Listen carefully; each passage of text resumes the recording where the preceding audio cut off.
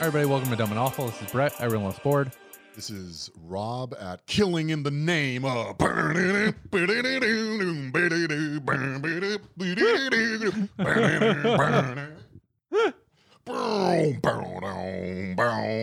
should just use this as the intro theme from now on. Constant background music. Rub mouthing Rage Against the Machine. That's better than any political analysis you're going to get on any other podcast. If I was wrong about that, come back, I'll refund your Patreon. But it's not getting better than that.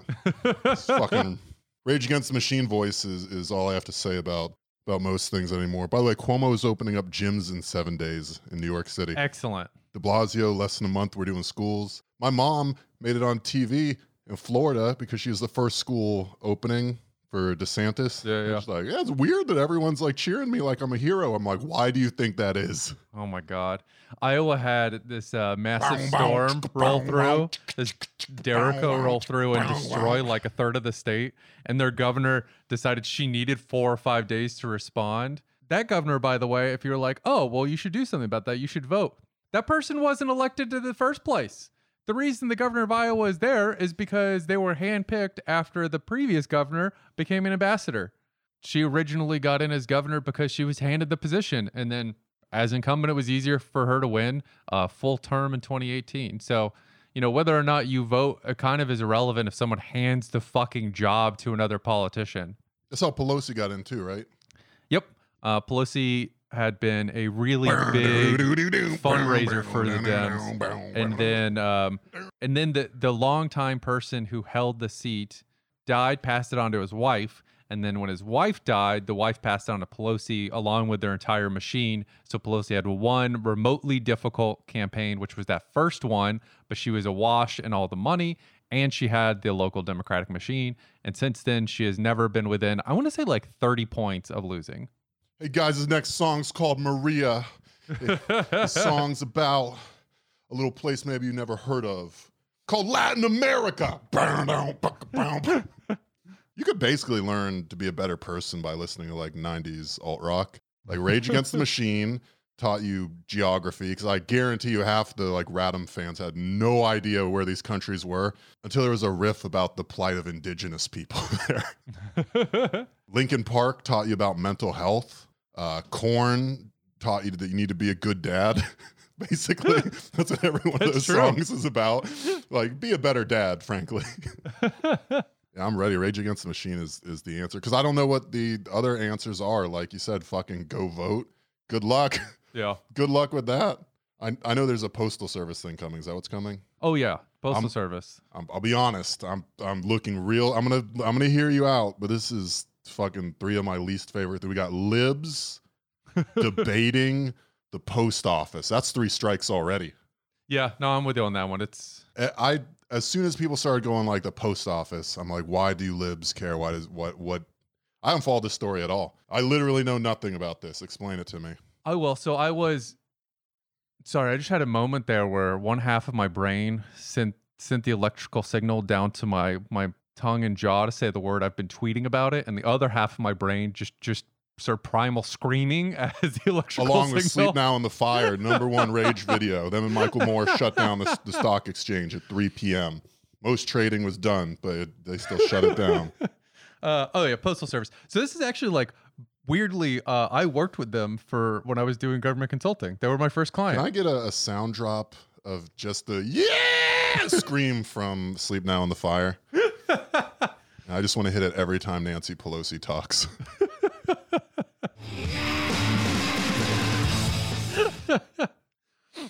I used to work with the postal service. I do actually know how their internal system works in DC, which is what the problem is right now. And this is different from the way you worked with the postal service back at FSU, which was fake nodding deeply as you put it on in your cinder block dorm room. Correct. Yeah, it's sparse in here, but it's sparse everywhere, isn't it? This is a disgusting man that all of you have been listening to. They know. The reason all the libs are freaking out right now is because the Postal Service is, in their minds, being gutted aggressively before an election in which it'll mostly be mail-in ballots, thanks to the pandemic. if that is allowed to continue, most of the major urban centers, a lot of those votes are just going to be lost, which makes it a lot easier for Republicans to win. Isn't that basically what has happened to like every minority voter in this country in every election all the way back? Yeah. Yeah. Yeah. Interesting how now suddenly it's an issue. See, this is what I suspected. That's why it like, yes, I know whatever it is probably horrible and undemocratic, but that's like our default mode. That's like when you're swimming at the beach and it starts raining and someone goes like, oh, better come in. It's like, why? By what logic? The process of voting has already been so alienating for so many people. Like between gerrymandering and the fucking voter suppression stuff and the goddamn apps and the primaries and where they actually put the limited polling stations. Yep. It's already been gamed to hell by the powers that be. So it's sort of funny that the one group of people that looks at voting as this talismanic thing, like in their mind, it's like, well, the orange orangutan, but it's okay. I've got my mail-in ballot here. Come on, kids, put down those Krasenstein books where we depict fucking Daddy Mueller as a buff young man for some reason. Come all in and sit around the fireplace. You know, sometimes America can go off course and you just recite some vaguely Catholic incantation that Stephen Colbert said when he's not busy laughing at fucking pop stars. And you go, oh, but we can always get back on the right path, you know, because, you know, America, it's also a nation of forgiveness and humility and healing. And just, and then you could take your ballot and your son could write Joe Biden on it. And then you could you walk down to the corner mailbox on the Upper West Side and you can put it in and you can nod and you can go like, that's good. Now let's get these fucking Hondurans off the sidewalk so we can get to brunch. The fact that talismanic moment, that Olympiad of nonsensical democracy participating, to have that robbed from them must really have them up at arms, because it's been a slow slide of just like, okay, we made it harder to vote and fewer people are voting, but none of this actually really touches me, and most of my interests seem to be met because most of the time I don't pay attention to politics. But now there's a heel guy I really don't like, and I want to get him out of here. So this time I kind of care about voting. What? It's difficult? Well, that's ridiculous. Who do I talk to about this? The post office got to this place not because Trump took over and fucked them, right? It got to this place because in 2006, in the lame duck session that happened right before the Democrats took over the House, there was a bill that was passed called H.R. 6407. Yep, there's nothing funny about that combination of numbers. And it was a second attempt at passing the same law. There was a previous one earlier in the year. I believe it was H.R. 22, and virtually identical. And what happened with that one is it passed through the House pretty much unanimously. Everyone voted for it. All your faves who were in the House at the time, Bernie Sanders, Barbara Lee, they all voted for that version, the H.R. 22 version. It got to the Senate. The Senate wanted to make some changes. And so they ended up not agreeing on the changes and it died. But because both parties really wanted to make this happen, it came up again during the lame duck session. And that original bill, as far as I can tell, has almost the exact wording for this pre-funding thing we're talking about. And the pre-funding is this concept that the Postal Service has to count as a liability on their books the pensions of every single person that is currently working for them or might work for them for the next 65 years or 70 years. It was something insane like that, which is an absolutely debilitating amount of money. To say that every time you hire someone, you need to pay out their pension and have it on the books as like this massive liability for 60 plus years. But the underlying motive behind all of this is that both parties want to privatize the Postal Service, or at least privatize the vast majority of the work they've done. The Dems have been on the privatized public services for years. That's still one of their main motivations when they get in power. They are in lockstep. This is one of those things where, like, I talked about harm reduction on the bonus. This is what I'm talking about. They are totally on the same page with this particular harm. Democrats run all of New Orleans, and they've 100% privatized their school system. It's garbage. It's all charters now. Yeah, it's the all entire garbage. school system post-Katrina, the way that they fixed it, quote unquote, was to privatize all of it. You can kind of see flashes of that with Cuomo in New York, because the school system looks like it might be fucked. And he's like, well, we'll have Google come fix it, which sounds a lot to me like he's going to sell the entire school system to Google at some point. Yeah, and that is the way that this is going. We talk sometimes about how there's trends and you go like, damn, that's fucked up. And then nothing ever happens and it comes to pass. Yeah. Most people speaking in your Dem leaders' ears are pro privatization of everything from fucking your water supply and utilities to your schools to your healthcare to the postal service. Exactly. But so the first bill that they tried to push, that one I mentioned, HR 22, that didn't end up succeeding, we have the votes for that. So you can look at it and go like, oh, basically everyone voted for this. The one that did end up passing, just coincidentally, they used a process called voice vote, which means the Speaker of the House just goes like, hey, yays or nays, and people just go, yay. And then you hear a slightly less loud nay, and he goes, all right, fine, that passes. And that's it. So there's a video of this, and it's pretty clear the yays definitely have it. There are times when voice votes are ways to pass bills, even when there's no fucking way that they have the actual support to do that. That's usually a state legislature thing. They'll ram stuff through and they'll be like, yeah, the yays have it. And you're like, that sounds like an even split. This was one where like, no, they definitely had the majority support. And then bizarrely, Mike Pence gets up because he was in the House at the time and says like, hey, I'd like to have a record of who voted for this. And it's so clear that he wants to use this to beat people with later, which in this instance, yeah, stopped clock is right. We should have a public record of every fucking vote you people take. And that motion requires people to stand up and say like whether you're for or against it. That motion failed. And you can hear the fucking cheers when everybody realizes their vote will not be tallied. It's so fucking grim. That's in the House. It goes to the Senate, and the Senate passed it by what is called unanimous consent, which basically means every single senator had the opportunity. A single one could say like, no, fuck this. And it requires a much more laborious voting process. Nobody did that. Who was in the Senate at the time? Barack Obama, Hillary Clinton, Chuck Schumer, Joe Biden.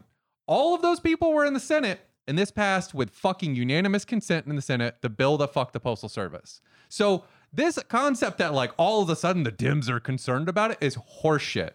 So that's the first bill that passes, right?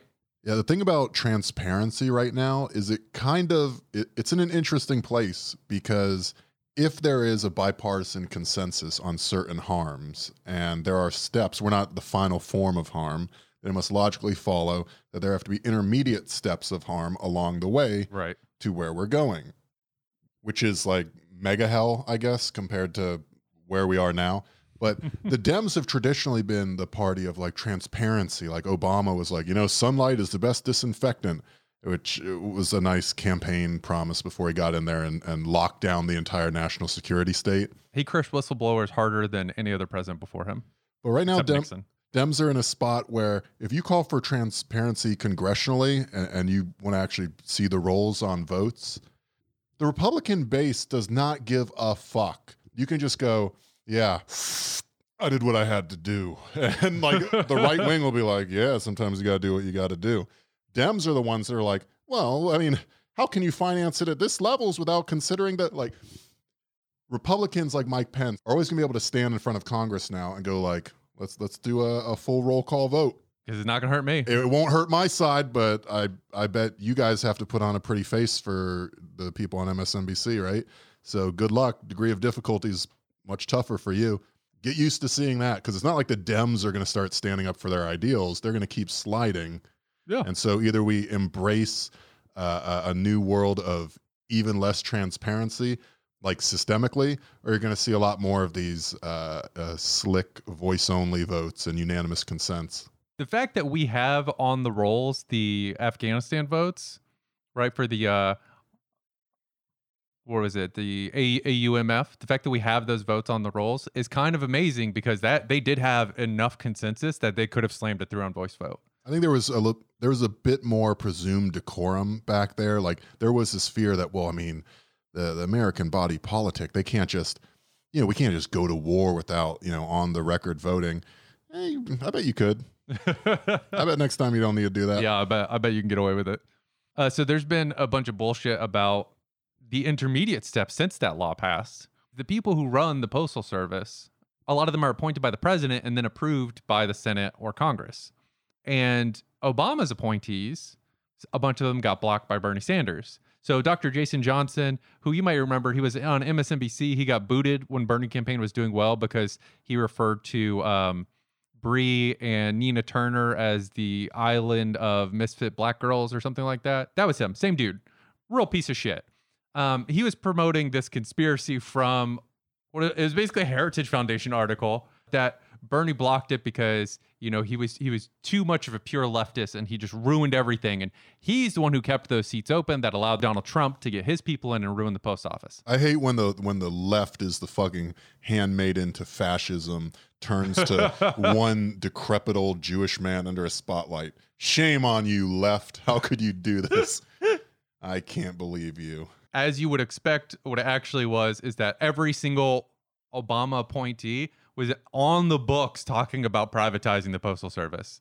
And Bernie was like, could we not get them to be that open about it? That was basically it. I listened to my first episode of Pod Saves America the other day. They've half privatized their own pod. It is literally just ads for like Salesforce, ZipRecruiter, because it's like, you're probably a small businessman that's looking for great new cheap hires, huh? And then I shit you not, Soylent. So I'm not surprised that they think, you know, FedEx can do a better job of drop kicking your package against the door than the USPS can.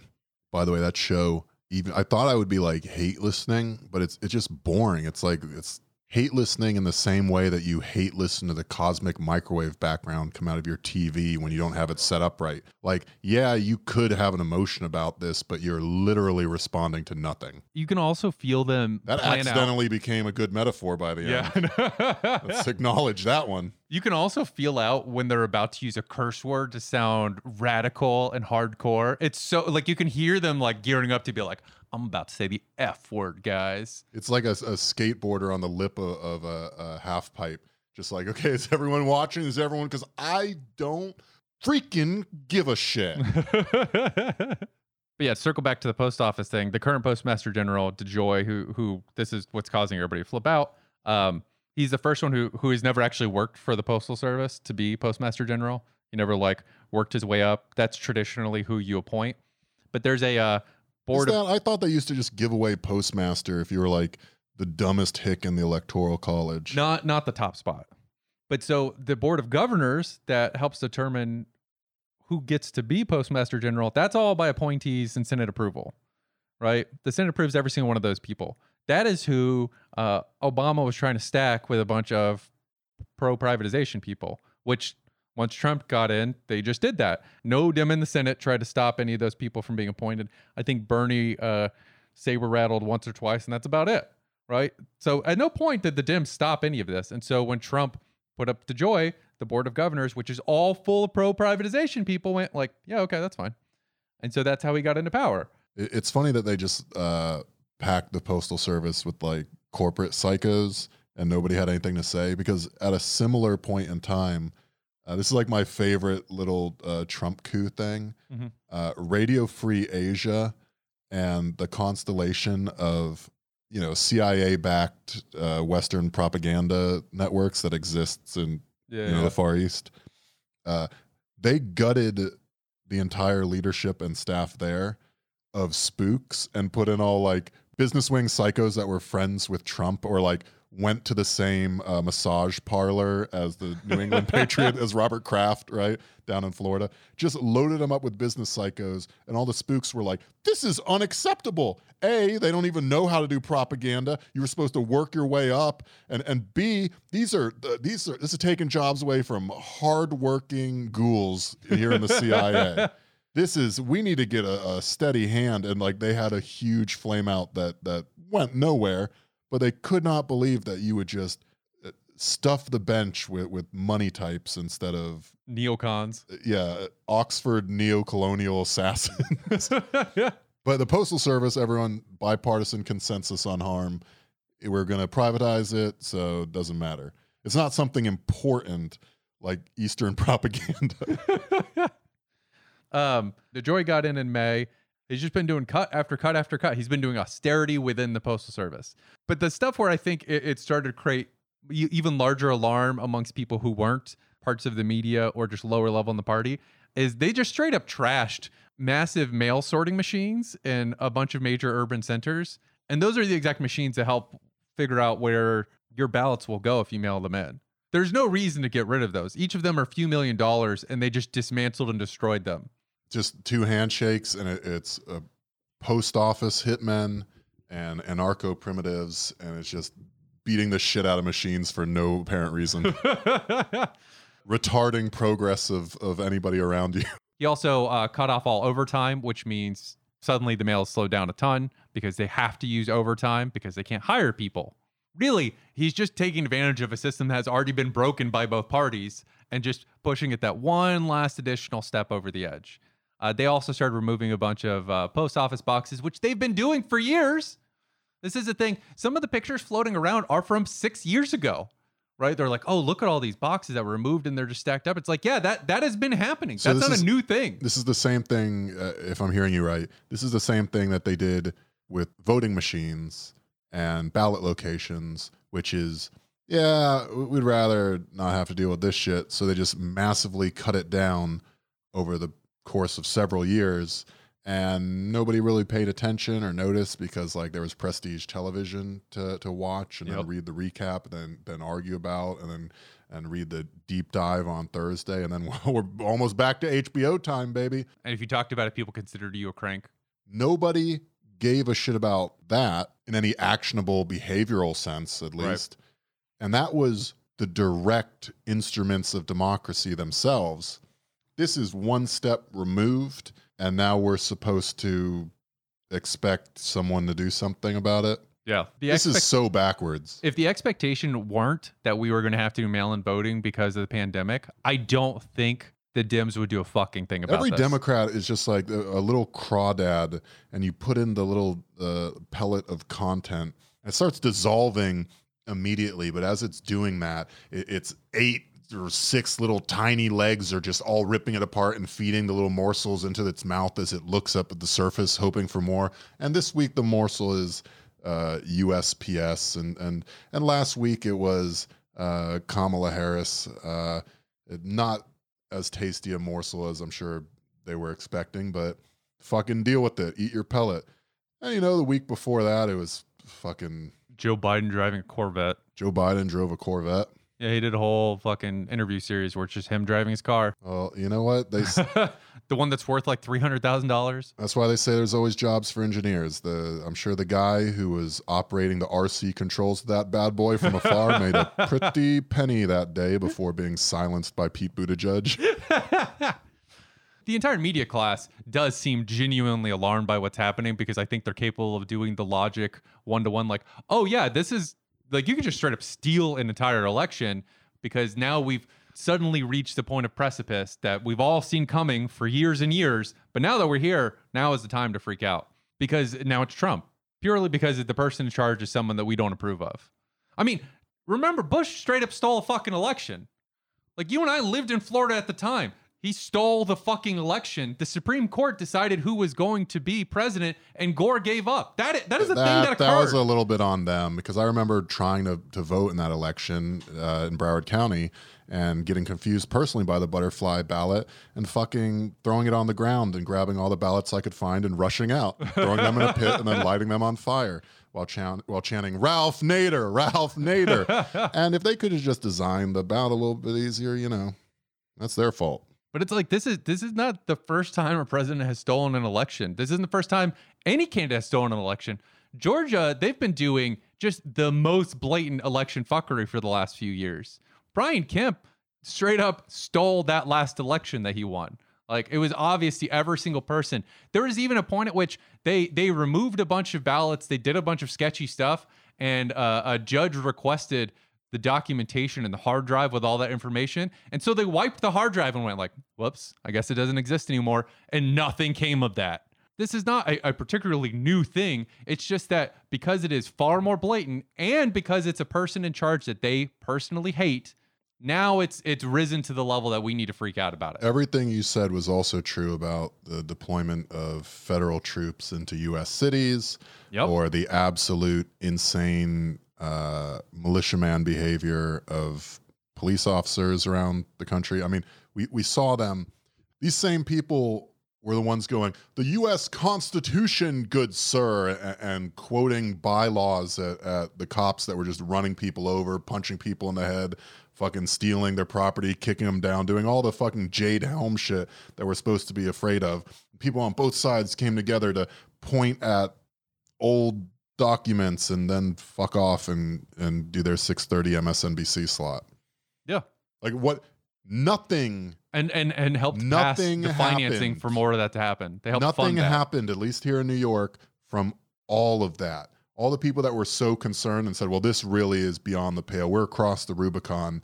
The only thing that happened was people that spoke up against the police had their neighborhood's discretionary funding, in some cases 100% pulled from them. So, and a lot of the protesters had the police show up to their houses to try to drag them away.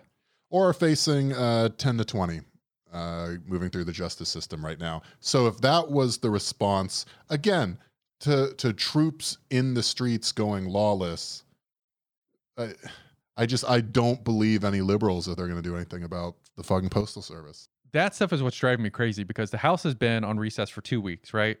We have an economic crash. There's a massive eviction crisis, and they've been on recess. They went on vacation. The Senate, as of last week, announced that they were also going to go on vacation. Again, no fucking solution for an eviction crisis that threatens something like a third of the country can't pay their rent or mortgage right now. As of Sunday, Pelosi said she's going to call the House back. They're going to get another full week first. So next week, she's going to call the House back to vote on forcing through some new funding measures and some things stopping fuckery in the Postal Service, which means that you going homeless, right, or the economy just collapsing utterly, does not require the House to be in session to help you solve that problem. Fuck you, you'll figure it out. When the VA was being run by 3 fucking dudes out of Mar-a-Lago, I know everyone forgot about that. That did not require any additional passage of legislation. No, nothing was needed for that. The Voting Rights Act was basically gutted by the Supreme Court. They very easily, Congress could have passed a new version of that and said, well, now it applies to all 50 states. So your excuses about this being targeted at only a few specific southern states for something no longer necessary. For something long past is no longer accurate. We passed a new law. It's for every state. It's just improving voting everywhere. They could have done that, and they didn't. None of these things rose to the level of emergency sessions that we need to force legislation through. But the fucking Postal Service, yep, that's the one that we're going to fucking go to bat for. And it's so frustrating because there are so many things happening right now. And every one of the other crises currently affecting us is one in which they have either personally benefited or are in charge. This is one of the few that, because it's obfuscated that they helped create this situation in the first place, they feel like this is something that they can make political hay out of. And so now suddenly we should give a fuck about it. And yes, save the fucking Postal Service, but Jesus Christ, maybe save people from going homeless too while you're there. Oh, and by the way, in case you're curious why it's going to take the House one full additional week to come back, it's because the DNC is running this week. Because they don't want to interrupt the dog and pony show of Joe Biden and Kamala Harris announcing their ticket to fucking do any work. So this thing is alarming enough to come back, but still not quite alarming enough to come back immediately. We got to first wait for our news cycle that we're due for the DNC before we can do anything about the Postal Service. And that is why they're going to wait a full week. They don't want to posit an unsatisfying solution immediately beforehand. You know, like you don't release the wet fart before your presentation. You do it after. Unless you're really willing to commit to alpha business mindset. In which case, high risk, high reward, I guess. But it's just like, this is how the Dems do business. You know, it's like the lie is their expense. It's the scope of their desire. The party has now blessed Biden with its future, and he will protect it with fire because he's the Nina, the Pinta, and the Santa Maria. The noose and the rapist, the field's overseer, the agents of Orange and the priests of Hiroshima. That's the cost of my desire, so I'll sleep now in the fire. Borat, 2010. You know, all of a sudden they're concerned about voting suppression, but yeah, all the stuff that they've ignored up until now, the stuff that benefited Biden, right, as far as like, oh, college campuses can't vote, it defaults to whoever has the most corporate power, which in the primary is the DNC, but in the general election, that is the Republicans. So I'm curious to see what the response will be from the Dems if they lose even while having an even larger popular vote margin. Buddy, Assuming they do. I'm just a bard with a lyre. I'm covered in shit, not because of the denigrating aspect of this particular moment in human history. I'm covered in shit still. That's an alternate thing. I'm strumming the lyre, and I'm just, hearing secondhand what the burghers and nobles are up to as they have their petite conflict over the economic blood throne that is our empires. Yeah, exactly. I mean, like you and I have no ability to do anything about this. We vote in New York. Our vote doesn't matter at all. Not voting for Biden, so. Yeah, I wouldn't vote for him regardless, but the vote's irrelevant. Because it's election season again, I'm seeing the same increase I see every fucking election cycle where you have to blame places for not voting for your candidate, right? And the South always gets blamed. If you don't vote for a Democratic candidate, you're going to end up looking like West Virginia. Stuff like that. I hate when that is something that the northern elites do a lot, which is just like they take glee in pointing out that like, you wanna refuse to do Medicaid expansion? Well, then maybe we'll withhold our federal funding. You're a taker state, and it's like this from the party of empathy. Yeah, exactly. Supposedly good guys. Do not riff about keeping the limited funding that is available to poor people in these states who have no power over government. As we've seen, they're not able to vote. They're barely able to fucking get the limited jobs that are there. Yep. There's no social services for them. And then they're like, well, here in New York, we make a lot of money. So Alabama, get in line. Oh, you don't concern yourself with Alabama. Yeah, why don't you go fuck yourself? I remember we were in New England the other day, and you were like, this just looks like the South if it had money. Yeah, I've lived in, almost every region of the country now at this point. And for everybody who doesn't live in the Northeast, you guys know this. When you go out of the city, right, it very quickly turns rural in every other part of the country. It's not that dense. And largely, it gets a little bit poorer. And that's sort of the default for most of the country. Rural spaces largely have less resources and less infrastructure, which also makes them more reliant on the fucking Postal Service, by the way. The Postal Service, part of the reason that they don't turn a massive profit is because they deliver to every single rural house in the country. No matter how far away it is or how hard it is to get to, they will still deliver mail there. It is not profitable to deliver mail to those places, but they do it because it's an essential fucking service. This idea of efficiency and privatization means that those people will get screwed even more. But until we drove around New England, I didn't realize how different the Northeast was. It immediately made me understand why everyone in the Northeast is such a condescending fucking asshole about this. Because when you drive around the Northeast, the rural regions are just filled with summer homes. It's just rich everywhere. Everywhere you go is wealthy. And you'll find, right, like all the poor have been shunted off into very specific locations. But it's not like the rest of the country where the default amount of money lowers noticeably when you get out of the city. No, not in New England. You can tell there has been money forever as you drive around New York and Connecticut. They are doing better than the city of Tampa. There's more money in like random rural regions in New York than all of Tampa had. I wonder where they got all that wealth. I mean, some of it's old money and a lot of it is just from, when they utterly crushed the South and then made them a region completely dependent on Northeast industry and production to survive. We've created a situation in the South where it's a post-World War I Germany situation where you go, well, you guys did bad, so we crushed you. And now you are going to be economically crippled forever, for generation after generation. Expect a lower quality of life. And understandably, the South is having a similar response, which is a lot of people are going fascist and a lot of people are going socialist. Because why the fuck would you buy into this government that has clearly abandoned you? One of the things that I think is like overlooked when it comes to Southern socialism is the reason why it is growing so rapidly and why it feels like a lot of the Southern socialist groups have less bullshit bureaucratic fuckery than the Northeastern ones is because you have already been abandoned by the government. There's no delusion that things are good or that anybody's doing well. You know in your heart every single day that the things you see on TV are not for you. You are never allowed to have that. The people around you are never allowed to have that. All you get is horrors and oppression. Everyone you love is going to be abused. The military is going to come to your high school every day of the fucking week and recruit anyone they can to go into the military, be sent overseas to fight a war that was started by some fucking douchebag who has no relation to the end result of the horrors of that war. every part of your community is going to get looted. They're going to let the pharma companies come in and distribute opiates en masse because you guys are all desperate and miserable. I'm sure we can get you addicted to this shit real fast. And then when you start dying, they'll once again blame you for that. And at every step of the way, the government tells you it's your fault. Well, yeah, it's why the Democratic Party is so useless at everything other than pushing our country right into fascism. If you're talking to someone down south and going like, you know what, we got things pretty much in hand. We've had one aberration, but we're going to put some slight tweaks to the capital gains tax, high frequency trading, and maybe the estate tax. We'll see. We're still thinking about funding Social Security or not. That is not persuasive to someone who already feels as if they've been abandoned. Yes. The argument like, oh no, it's already completely fucked. And so that now we got to start thinking, well, if there's not enough to go around, who gets it?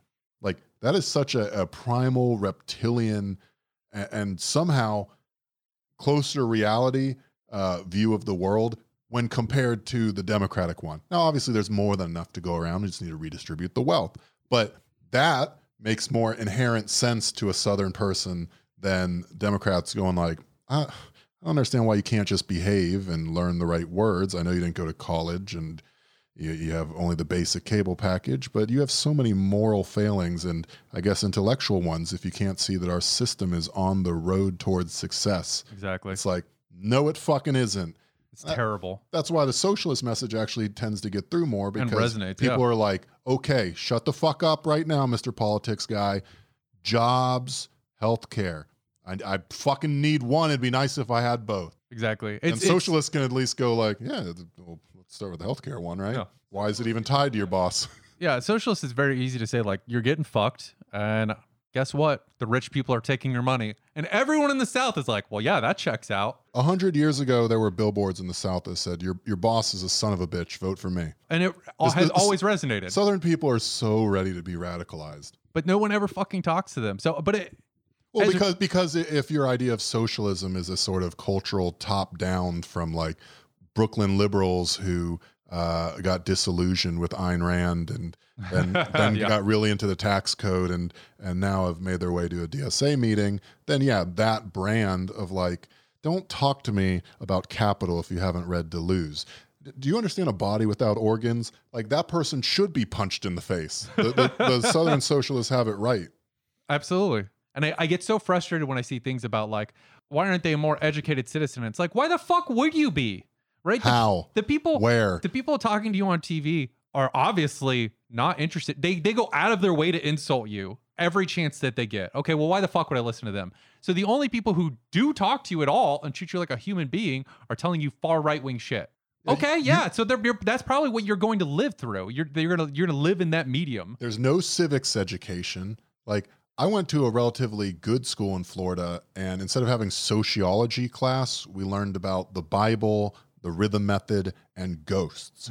We had tests on all those things, and the teacher explained that the goddamn communists up in Tallahassee want you to know one thing, but here in this school, we teach the truth. And so we all performatively put our state-mandated sociology textbooks away and brought out the Living with God books. It's a real thing that happened in my Florida school. That's amazing. I didn't get that one. We never got civics though at all. Civics was just never taught once. Yeah. So who are you? How do you educate yourself? You go like, I need to find out what's going on in government. This shit's fucked up. And there's no public libraries or anything because those are they just attract the homeless. And who wants to fund shut that down? We don't even fund the shelters. Why would we fund shelters by proxy through public libraries? It's all on the internet anyway. So people go on the internet and then the algorithm immediately sends them to Ben Shapiro world. We're just like, I don't know if this guy's selling old timey tonics or the rise of fascism, but he talks quick enough that I guess I got to go. And YouTube says that, this stuff's popular. So I'll give it a shot. And all his content is designed around making fun of the people who treat me like shit. Regardless of how socialist I am, I fundamentally agree that Northeasterners are condescending fucking assholes at every step of the way. That's one where, like, I have always managed to get along with the right wing on. Because, yeah, you're right. They are condescending assholes that treat us like shit and like we're inhuman because we happen to be born in a poor-ass fucking area. Good. Well, fuck them too. I'm with you on that I one. don't know if it's everybody from the Northeast. I would say there's a certain sort People of with power and media access. college-educated, elitish liberals, which is like, if you buy the argument that college doesn't really prepare you for jobs, it doesn't seem like it does in most of the non-hard science cases, you're essentially just there to launder your privilege and like become more awakened to the realities of the world and social justice and how, you know, there's been good and bad that happened historically, but to keep a level head and use the right words and mix in petite bourgeois society, right? If that is what college gives you, then it's like a cop with a gun, right? Yeah. Now that I have this, I want to pull the trigger on some people. And in both cases, it turns out poor Southerners are a great target. Yep. It's also like, you're in the South. How many fucking Northeasterners are you going to interact with besides the people on TV? And the answer is basically none. So yeah, we don't interact with the Northeast besides what's fucking on TV, which is largely you making us out to be a great place for horror movies. I'm not arguing with that one. Or just country bumpkins that constantly ruin the country by voting in a way that you don't approve of. No shit, I think the section of the New York Times that has the most Southern coverage, and it's not even close, food. That's it's always the version of Southern food that ignores the bit where it's all been created by slaves. Yeah, it's a pixie cut white woman with her arms crossed over a pie, and it's just like a new twist on an old Southern favorite, and it's just someone buying slightly more expensive preserves to put in their mass-produced pie. Elevating your cooking by just adding more expensive ingredients. Make it less reminiscent of slavery by adding an additional bit of cinnamon. That is the one time white people are ready to use spices is when it's elevating a dish that would otherwise remind them of chattel slavery.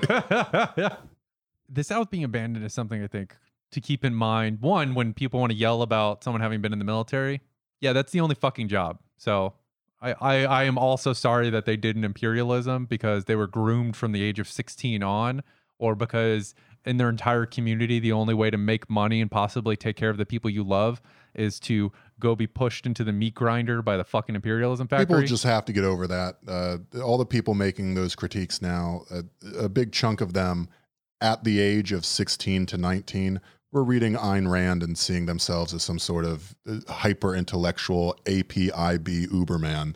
You got to get past that. But get over it. When you're that age, you don't make brilliant, life-affirming decisions. When I was 18, I wanted to be in My Chemical Romance, but not everybody is me. Not everybody has my forethought. Some people make bad decisions, like joining the military. But the abandonment is also something to keep in mind when you see the rates of possible evictions state by state. CNBC had a great chart on this. And all of the top states were in the South, right? The only other places that got close was New York, which fucking New York City, that's what's driving that one. But it's all the South. West Virginia was almost at like 50%. Haven't paid rent and we're on the verge of going homeless. Like you don't reach that level this quickly unless there was nothing there to begin with, right? It's just utter desolation across the board.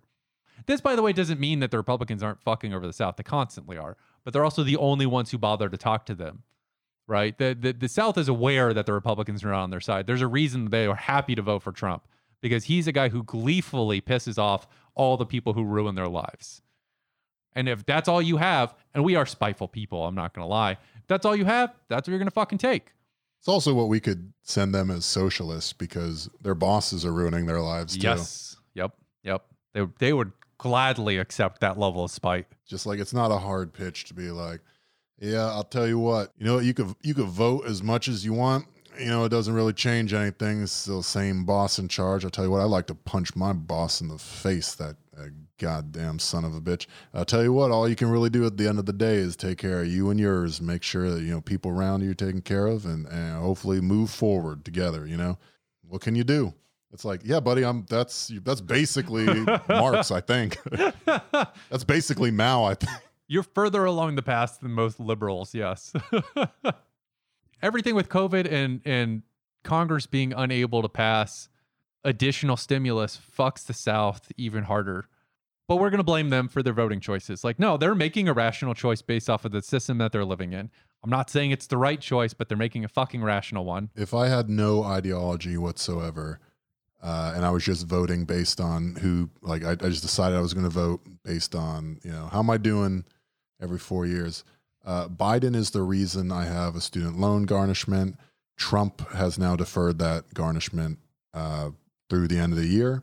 So Trump just gave me essentially a 20% raise that the Dems were fighting, I guess. He also mailed me like $1,500, which allowed me to pay rent. It would be real fucked without those Trump bucks. And then he did an executive order to make sure he kept getting unemployment when Congress couldn't pass anything. And the only states that are really seeing that additional money are red states, because he's going out of his way to take care of them. I mean, like that, like what I'm describing is fascism, right? You take care of your group of supporters and that's it.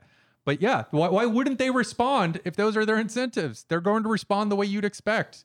CNN poll in 15 battleground states currently has Biden 49%, Trump 48%. Yeah. And with vote suppression, that means Trump wins. That's what that means. But yeah, I still think right now Biden is more likely to win just because the entire country's collapsing. So you're going to go for the other guy. Biden has the media. Biden has Wall Street. Wall Street went nuts for that Kamala pick. Oh, they loved her. He has a defense industry. Like you said, these Lockheeds and McGrummans and Northrops, they need to fucking shoot off some missiles. And Biden is the one doing the credible saber rattling, whereas Trump has a little bit of the like nativist, fuck what's going on over there. Why are we spending any money in U.S. aid? Like far right-wing talking points. Yep. Which, by the way, right, but for the wrong reason. Humanitarian aid, when it's actually humanitarian, seems good. But half of that aid is just CIA shit, yeah. CIA kites. With the amount of voter suppression the Dems have just allowed to pass, it means that they are going to lose a bunch of races up and down the ticket that they wouldn't have normally lost. It's like, yeah, maybe Biden gets in there, but your chances of winning the Senate don't look great because a lot of those seats aren't going to be won thanks to voting suppression, the thing that you refuse to do anything about. And on top of that, I do think this always needs to be said because this is starting to drive me crazy, the fucking 538 type of wonks who obsess over polls. For the listener, Theater of the Mind, he did a jacking off motion with his hand. Something to keep in mind. Every single prediction is based off of voting patterns in which there's not a fucking pandemic. So how people are going to actually vote during a pandemic, no one knows. So there is a level of unpredictability in this one that no fucking pundit is going to acknowledge. Anybody that has 538 set as their homepage should have to wear a helmet when they go outside. I'm not joking. They really should. They can't make executive decisions anymore. They can't incorporate new information. They just are fucking staring at the chimney because they heard Santa comes down sometimes. They're not people, is what I'm trying to say. The problem with making numbers your gospel, everyone has an incentive to change the numbers to make themselves look better. Every single level of power, everybody has an incentive to create little tweaks. And the cascade of that is that the data is garbage and you're making predictions based off of garbage fucking inputs. I think they think that they're pulling it off. They do. I think they're like the statistician version of a fedora guy, where like in their mind, they're just like, I used to be addicted to Sudoku, but then bullies kept smacking the book out of my hands on the subway and calling me a loser. Well, guess what? Now I'm in this other arcane imaginary number move around thing called polling, and my homepage is 538. And now when I talk about a bunch of bullshit that doesn't make sense and you don't understand, you have to look at me like I'm a thought leader and I'm more plugged in than you. Exactly. But they really think it's working. Like the fedora guy, they step out going like, uh-oh, hot shit coming through. And everyone's just like, absolutely not, but not worth the time I could spend correcting them. I'm just going to see how long this lasts. And hopefully something will knock them off their course. And 2016 didn't. The pandemic didn't. I can't believe 2016 didn't. If you are still following 538, you are absolutely fedora guy. I'm sorry. You're a political fedora guy, and there's a lot of stiff competition in the political fedora guy arena, but you have definitely got to be a favorite. Once again, statistics should be the only math that really needs to be taught outside of algebra in high school. You don't need all the rest of those. They're fucking irrelevant. Statistics, though, desperately needed because it doesn't matter how good your methodology is if the underlying assumptions are dog shit. The assumption here being we can model voting behavior based off of what has happened in the past, even though we are in an entirely different situation and context right now. So we've talked about before how like it seems as if people are fleeing New York, right? There's been a few articles about it. There was an interesting overview of all the cities, like, hey, how are cities in general doing, or other major cities dealing with this? San Francisco has 100% increase in the amount of houses on sale. That means that everyone is trying to leave at the exact same fucking time. A bunch of the big tech companies have said, like, we're trying to get people out forever. Twitter has moved to, for all that, like, they're the devil, which they are. Devil can be good sometimes. That's true. By the way, that's something people overlook in the Bible. Devil as a character makes no sense as anything other than comic relief. He'll just like pop up sometimes to like possess a pig and then run off a cliff because someone was mean to a bald man. That's a real story. He'll just show up in the desert and just hang out with Jesus, riffing with him for a while, just trying to get him to fuck or say a bad word. He's around. He's having a good time. He's relatable. You go up to heaven and it's all fucking thousand-eyed seraphs just burning your face off, and then the devil really just seems to turn into a snake and look at some titties, and then now I can't look at the titties anymore. Every once in a while he does something sort of relatable, and that's Twitter. They're basically leaving San Francisco. I mean, I kind of agree with Dorsey on this one. It is ridiculous to be an internet company that requires everyone to live in a specific city, which is the situation they had. And so he said, like, yeah, I've been trying to figure out a way to decentralize, right? To have it so there's very few people actually on location. Pandemic gave me the excuse. So we're moving to almost purely work from home for everybody. Very few people will ever have to come into San Francisco. On top of that, Facebook has said something similar. We're going to try to cut in half the number of people. Didn't Facebook just build like a brand new mega campus panopticon looking thing? Yeah, I think they bought out Sun Microsystems campus, and then they left up a lot of the old logos, like living in the dying wreckage of a previous tech company for some bullshit idea that you're going to learn something from their failures. But I think they've even managed to outgrow their own physical facilities because they have so many fucking employees now, and they're all in one location for the most part. So this isn't all like them trying to do good things. This is them recognizing that, like, oh, we've been forced to try work from home, right? So I didn't have to justify it to investors. I can prove now we're just as productive. And in fact, the tech companies all posted record profits. Yeah, what fucking in-person cross-pollination of brilliant synergies and ideas was really happening at fucking Google campuses? I know they have like Google X. It's where we're free to brainstorm. What if the Google Home will run sentiment analysis on your words so it can advertise Blue Chew to you once it knows you're depressed? You don't need a fucking cross-pollinating campus for that. You can just see who's listening to your podcast and post it in Discord with an affiliate link. But so as a result of all this, the major companies in San Francisco are stating our people are not coming back, and which ones are coming back, we're going to try to reduce even more. All the housing is up for sale because there's really no other reason for those people to stay in San Francisco, because San Francisco has been stocked up with people who moved there specifically for work, right? There's not even any of the New York stuff where like you move there for the vibe and the charm. No, the tech workers ruined the vibe and charm of San Francisco. That's all dead. Like there's none of that left. You moved there for the job. There's no other fucking reason to be there besides the job. So 100% increase in the housing stock is, yeah, that city's fucked. Yeah, but once that job and industry leaves, there'll be lots of housing available for us and the other carcass-seeking hyenas who will have no economic means of supporting ourselves should we go there. I mean, that's optimistic. That requires the people who own the housing to actually drop the prices, which we'll see. I mean, the people selling right now, yeah, that'll drop a little bit. Or as some of the business press have finally bothered to note, what is happening is the crisis of affordability in most of these big cities where like it already wasn't affordable for people. It was already a crisis situation.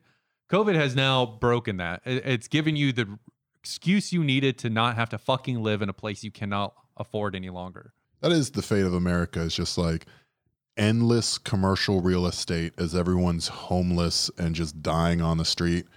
There's going to be some bipedal crustacean just walking through the endless commercial office plazas, looking out the blown out windows at all the bones below and just going like, why didn't they just come in here to shelter from the storm? And then some other crustacean will click at them. It's like, well, dumbass, most people believe that these interiors were holy sites where people could not enter. And it's like, yeah, you're halfway there, crustacean man. That is sort of where this is going. Exactly. It's just looking, it's so funny looking at the New York skyline and just like half of it is just dark because they were all just pied-à-terres and fucking office plazas and no one's in. Exactly. I sometimes think like, okay, if I was one of these mega money people and all I cared about was myself, like what would be my read on this? And yeah, get the fuck out of the cities, because there's not going to be a solution to the problems cities are facing right now until there's a solution to this COVID thing. Yep. And this is just going to be endemic now. I do not believe under any circumstances they'll be shutting down anything ever again. I think they've taken a calculated gamble and gone, okay, our way of life is essentially over if we address this thing head on with where we currently are, right? If we start giving people UBI, we're sending out checks, we realize that we're never going to get to a point where we have an acceptable amount of employment if we're tying healthcare to employment.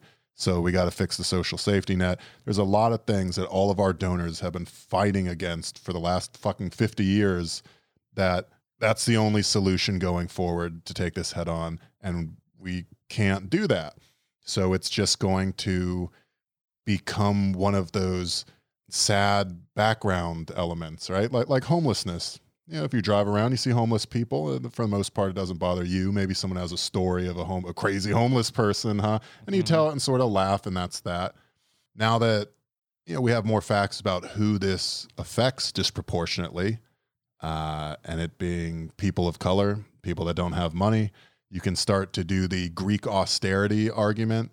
During the last collapse of the Greek economy, there was no talk to like the systemic effects that precipitated it why austerity is absolutely not the correct measure. They just did racism. They went, you know how those Greeks are, fucking oily, hairy, shirt off, fucking baking in the sun. They don't want to work. You know how it is. You don't think that they're going to be able to import that here when it's all black people and poor people being disproportionately affected? And they did all that because the banks wanted to make sure they got their margin off of giving loans to the economy, to the Greek government to fix the economy, right? Because the other alternative was that the banks just don't get their money back. And they were like, well, that's unacceptable, so racist it up. When you look in the Washington Post and they're dredging up the idea of white identity as a meaningful block, simultaneous with a populace that doesn't even really seem to be in agreement over, is it cool to use racial slurs and which ones, or is grappling with our American history of chattel slavery a good thing or a bad thing to do?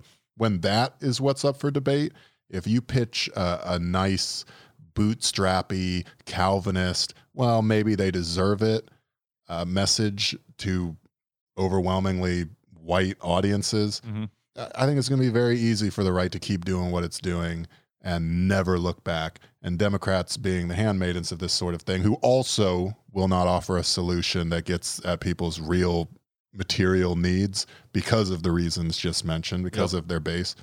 Just get used to it. Buy more vitamins from Joe Rogan. Fucking get some more rose quartz infused goop bottles. Figure it out. Because, you know, it's going to be individual accountability is how we're going to deal with this COVID thing. Yeah, right. That is how both parties, that's how every person in power has dealt with climate change for a while. Like, well, if you just recycled more, if you just got an electric car, if you personally just did better, ignore the fact that 80% of pollutants and anything creating greater climate change is coming from a small handful of corporations and the wealthy. Please ignore that. It is you. If you personally bother to improve yourself, then perhaps we wouldn't have climate change. And it's horseshit because it requires a collective response. And we're sort of seeing the outcomes of that. They actually just came out today and said the Greenland ice shelf, the one where if it all melts, sea levels rise, they're like, oh, it's past the point of no return. Even if we stop climate change totally dead tomorrow, it'll keep melting at ever increasing rates. I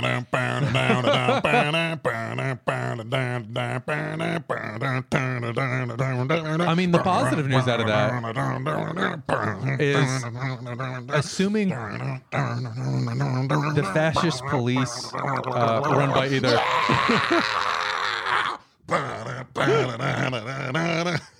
Assuming the police or homelessness or lack of health care doesn't kill me, I will live to see Florida go underwater. This is the harmonica part. I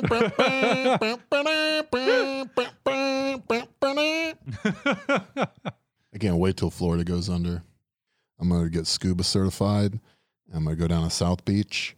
I'm going to go through the wreckage, and I'm going to find all the saline tits that were left abandoned. And then I'm going to sell them to billionaires for their IVs when they're on their mega COVID treatments.